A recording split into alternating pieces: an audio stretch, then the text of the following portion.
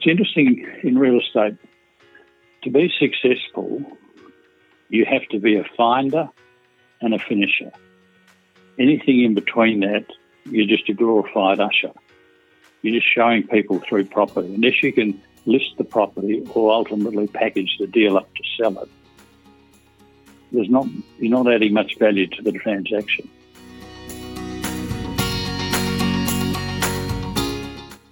This is Property Investory, where we talk to successful property investors to find out more about their stories, mindset, and strategies. I'm Tyron Sharp, and in this episode, we're speaking with Chris Lang, who has a reasonable pedigree in commercial property. He's an economist, a valuer, and also author of 7 books on commercial property investing. We'll learn his secret property investing technique and how he managed to sell a $51 million shopping centre and much, much more.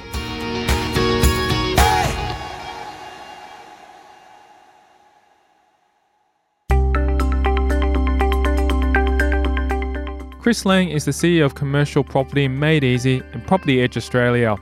He tells us about what he does on any given day.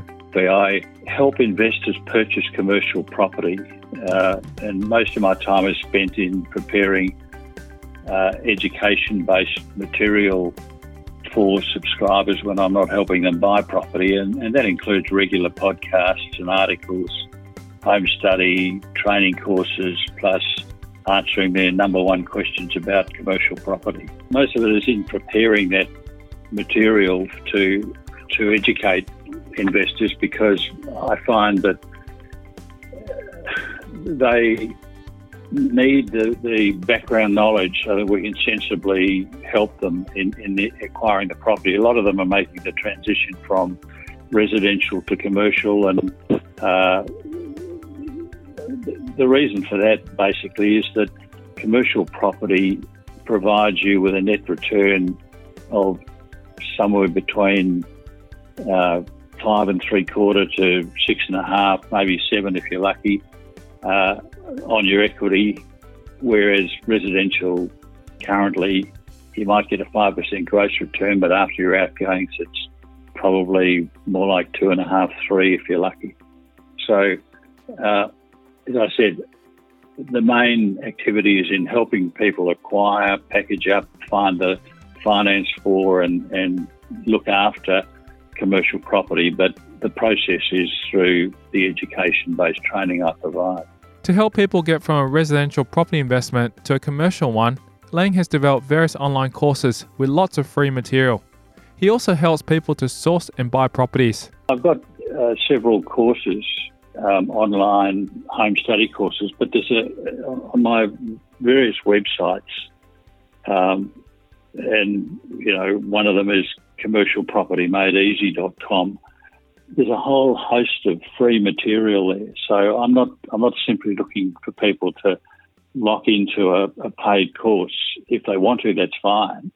But they can dip their toe in the water and watch a whole lot of videos and podcasts and blogs and other material for which there is no charge, so that they can get a comfort level that they are happy to move to the next stage. And as I said, it's interesting. Some people come, excuse me, some people come on board looking to learn all they can to do it all by themselves. But the interesting thing is that the more they learn, the more they realise that commercial property, while it's considerably more profitable than residential, it does have some complexities, and they generally need someone to hold their hand. But I'll have as little or as much involvement in the purchase activity as they want. When purchasing commercial property, Lang identifies the key struggle investors face and how his online material helps potential buyers find the right property. Probably identifying the right property. And most people think that they can simply go on the internet and find a property and take it from there. But you have to be able to quickly assess a property and rate it. And that's something I would do intuitively, having been in the game 45 odd years. But I found that a lot of investors were finding that hard, just whether it should be on their shortlist or not. So what I've developed is an app called High Return Filter. And again, if you go to my website, you can download that. There's no cost for it. You get it on the App Store. And what that does is that it provides you with a basis to rate a property against the various investment objectives and your buying criteria. And I used to do that in a matrix on an Excel spreadsheet, but now, as I said, I've developed it into an app. So literally in about 3 or 4 minutes, you can either sit in front of the property or look at it on the internet or from the information memorandum the agents provide, and then you can give it a rating out of 100. And, you know, my rule of thumb is if it doesn't get 70% or better, it shouldn't get on your shortlist. So that's one of the tools I use. Lang shares with us his secret technique to avoid competing with other people for properties. The interesting thing is that most of my investors are what I would affectionately call wealthy amateurs. They have plenty of funds, but not a great depth of knowledge in commercial property. And what I do is I don't like to buy property either at auction or with an expression of interest campaign, because you're then competing with everybody else.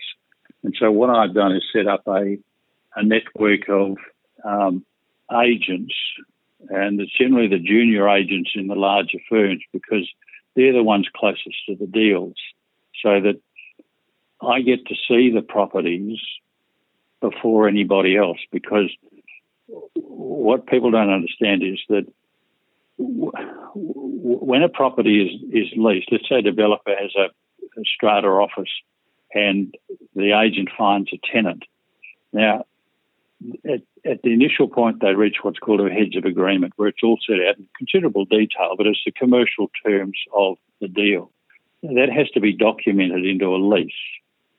And that can take today anywhere from 2 weeks to 6 weeks before it's finally documented. Now, until it is, and the lease is executed and exchanged, that agent can't go to the marketplace. So therefore, I have a window of opportunity where the agent, in the cultivation of the relationship I've got with them, is that they will, as soon as a heads of agreement is in place, shoot that to me and say, do you have a client that it might suit? Now, at every moment I may not, but invariably I will have someone that's looking for that type of property. And so we can reach agreement in that period while a lease is being documented to purchase the property, subject to the lease being executed in the form of the heads of agreement. So it means that we're not competing with everybody else, and you need to think like a selling agent. Yes, the firm that they represent would like to go to auction or go to an expression of interest campaign with all the advertising, but as far as the junior agent is concerned, all they want to do is to sell the property, bank the money, and move on to the next deal. So I guess my approach is, if I can make them look good in front of their boss and their client, well, I'm going to get more opportunities brought to me by them to talk to my clients about.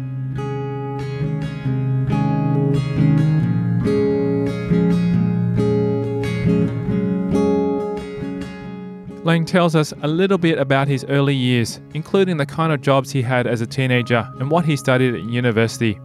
I used to have jobs during the Christmas holidays.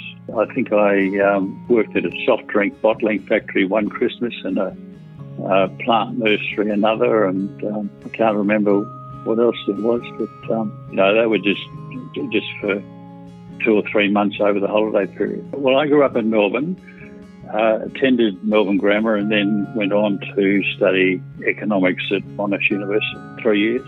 Lang shares with us how he got into property investment, what first planted the seed to make him want to go into real estate in 1970. It was interesting, even though my grandfather started the real estate firm Gardner and Lang back in 1913, there was no pressure from my father, who was managing director at the time, for me to join the firm. And in fact, my original desire was to become a doctor because I contracted polio when I was 5 and I was blessed to recover from it. So I guess I just wanted to give back in that area. However, in my final year of school, I realised that I was going to be struggling to get into medicine. So I repeated year 12 and changed to the humanities and sort of managed to scrape into the economics course. But it wasn't until I'd finished my second year at Monash that I realised that the arena in which I helped people really didn't matter. So it was only then that I realised that and decided to make a career in real estate. In working for his father, Lang came up against quite a few struggles with the other staff. There are certain advantages in working for your father, but I can tell you there are a lot of disadvantages. I mean, to the rest of the staff, to appear average, you've got to do better than average. And once you start showing them up, they start to get annoyed. So, it's a two-edged sword. So, it was an interesting period I'm an inquisitive person by nature. I want to find out how things work.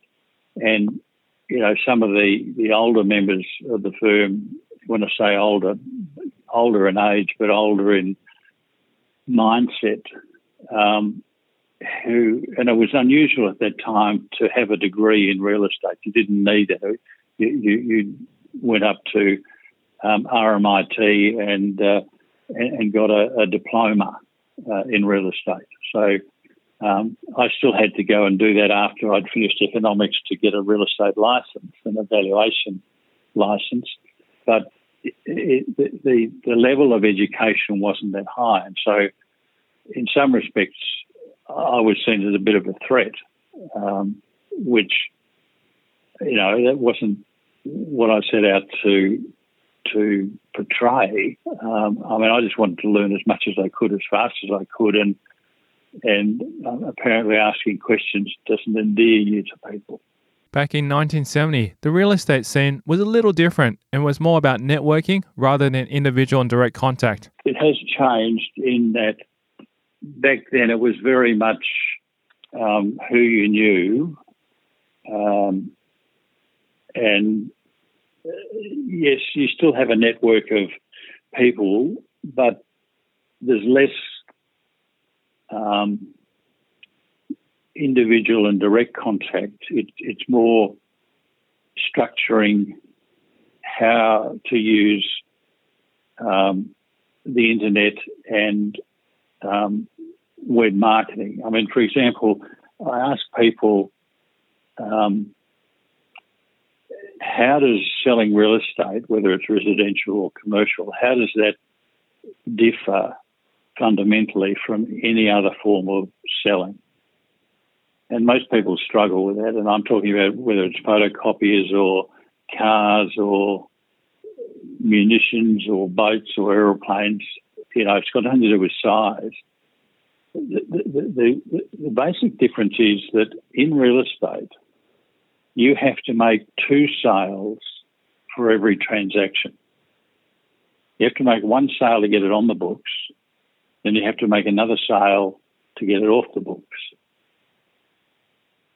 Now, if you're selling photocopiers or cars, you run out of stock, you just ring up head office and they send you some more.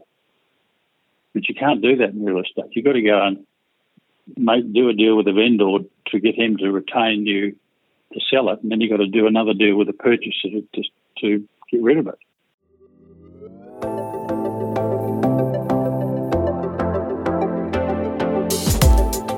Coming up after the break, we'll delve into what area of property Chris Lang started in. Did the residential stint and then came back into the city office and then got into commercial sales.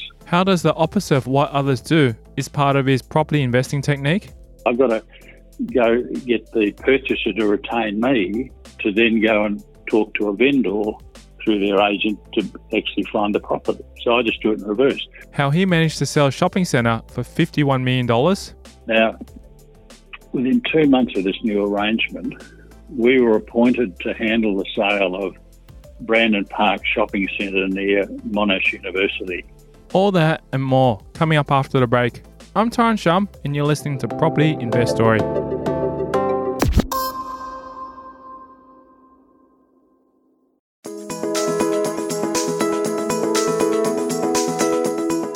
Instead of talking to the vendor or through the agent first, Lang's technique allows him to get to the purchaser first. I've got to go get the purchaser to retain me to then go and talk to a vendor through their agent to actually find the property. So I just do it in reverse. So I reasoned that if I could automate one half of the transaction, that would have to make my life easier. So, I went through the whole agency thing, but now I act as what's now known as a buyer's advocate, although when I started in 1990, I was doing that, but there wasn't a name for it. So what I've done in my websites is to set it up so that people can arrive there and educate themselves to the point where when they're ready, when they call me, the first conversation is, well, what do you do, Chris? They know what I do because they've been getting my emails and my podcasts, my blogs. Might be 3 weeks, might be 3 months, could be 3 years for some people. So the first conversation is, I've got $500,000, $1 million, $2 million to invest. What can we buy? So that's where it's probably changed. Lang started his journey in residential property before moving on to office leasing and property management, and eventually ending up working for buyers to help them purchase property. Did the residential stint and then came back into the city office and then got into commercial sales. We had a CBD office and 2 residential offices. But I was initially based in the CBD, Melbourne CBD, and worked my way through office leasing, then into property management, and during that time doing the odd valuation up once I got my licence. And then probably after about 10 years, I had to then go out and get some experience in the residential offices. So I spent a 3 or 4 year stint over there in those 2 offices. Well, basically until the property crash in 89, when I realised I had to, there was plenty of properties for sale but no buyers. So that's when I made the switch to act for buyers to help them who, they had plenty of money, but they were confused. The market was in disarray, so I had to help them analyse and sift the good properties from the bad. Due to an overdraft belonging to his father's real estate company, Lang had to come up with creative solutions and strategies to try and get rid of that debt. I had to reinvent myself. There's been a couple of times, I remember when I was 37, it was in 1984, and within about 20 minutes, I found myself in managing director of Gardner and Lang. And that was the sales agency side. And what had happened is that Bob Hawke had come into power and he changed the superannuation laws. And I don't think my father really listened fully to what he was saying, but literally within about an hour, I suppose it was, I found myself, we'd had a couple of meetings and I was now in charge of 40 people with a CBD office and 2 suburban residential offices. But the problem was that my father was a past president of the Institute, and he'd been asked to represent the Real Estate Institute on the state government's committee to redraft the Estate Agents Act. Now, unfortunately, that took him away from the office for 2 days a week for a year. Now, you can imagine the impact that had on a company to be without their MD, the main money winner, for 2 days a week for a year. Now, I quickly discovered in the next few weeks, after suddenly being now MD, that we had an overdraft of $500,000 and it was growing at $15,000 a month. Now, back in 1984, that was a pretty scary state to be in. And, yeah, I had an economics degree, but what I really needed was an MBA to really cope with the situation. And, you know, if I'd had proper training for this, I would have probably started slashing costs and laying off staff. But my initial response was to look for ways to improve the revenue, but to attract the necessary level of income meant that we needed to be like a national firm like CBRE, Jones Lang, Knight Frank or Colliers. And that's when I saw that Max Raine was looking to build his Sydney and Brisbane commercial network for Raine and Horne. So I approached Max on the basis of I would tip the commercial side of Gardner and Lang into Raine and Horne, but with no equity or management control. And in return, I offered to provide him with offices in Adelaide, Perth, Darwin and Tokyo, where we had affiliations with some other agencies. So Max was able to do in 6 months what he thought would probably take 2 years to achieve. Now, within 2 months of this new arrangement, we were appointed to handle the sale of Brandon Park Shopping Centre near Monash University, which I managed to sell for $51 million. Now, as you can appreciate, back in 1984, that was a pretty big deal. Now, our fee was around $800,000. So as a result of just under 4 months and one deal, we'd managed to completely wipe out our overdraft. So, you know, I guess the takeaway there was realising my ability to think through complex situations and just come up with a creative solution.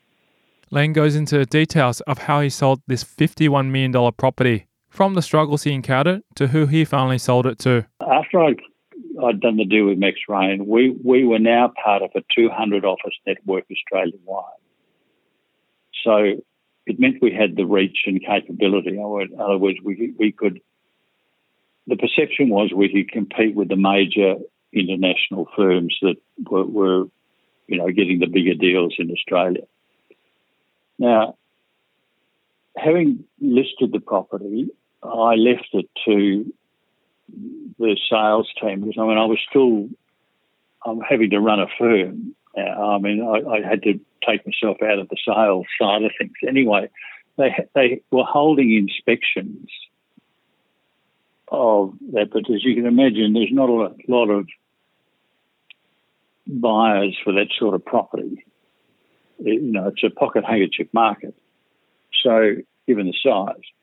So, they'd held inspections, and after about a month, the vendor, rightly, was getting a bit annoyed that, and he would only allow us to have 3 buyers on the go at any one time that we could actively talk with, because he didn't want the property flogged around. So, I mean, to a degree, our hands were a little bit tied behind our back, but we weren't, or the salespeople weren't getting any traction. So I ended up having to get involved, and I had a fellow I'd cultivated over the years who headed up who was then the SEC pension fund, the State Electricity Commission pension fund. So in the end, I had to go to him. I spoke to him. He liked the property, and within, I think, 3, maybe 4 weeks of me going to see him, he ended up agreeing to buy the property. So it's interesting in real estate. To be successful, you have to be a finder and a finisher. Anything in between that, you're just a glorified usher. You're just showing people through property. Unless you can list the property or ultimately package the deal up to sell it, you're not adding much value to the transaction.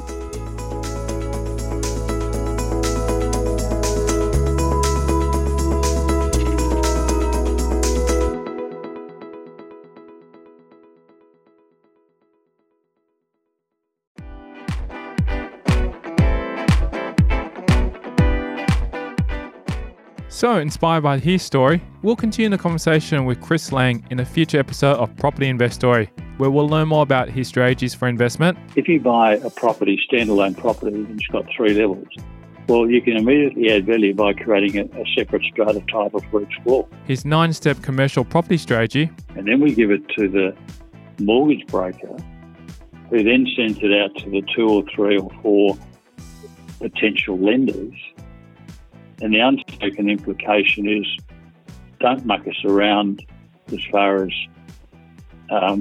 the commercial terms of the loan deal. As well as the daily habits that keep him on track. Another thing, I always carry with me a small notebook in my shirt pocket at all times, along with one of those Staedtler pencils. All this and much more on a future episode of Property Investory.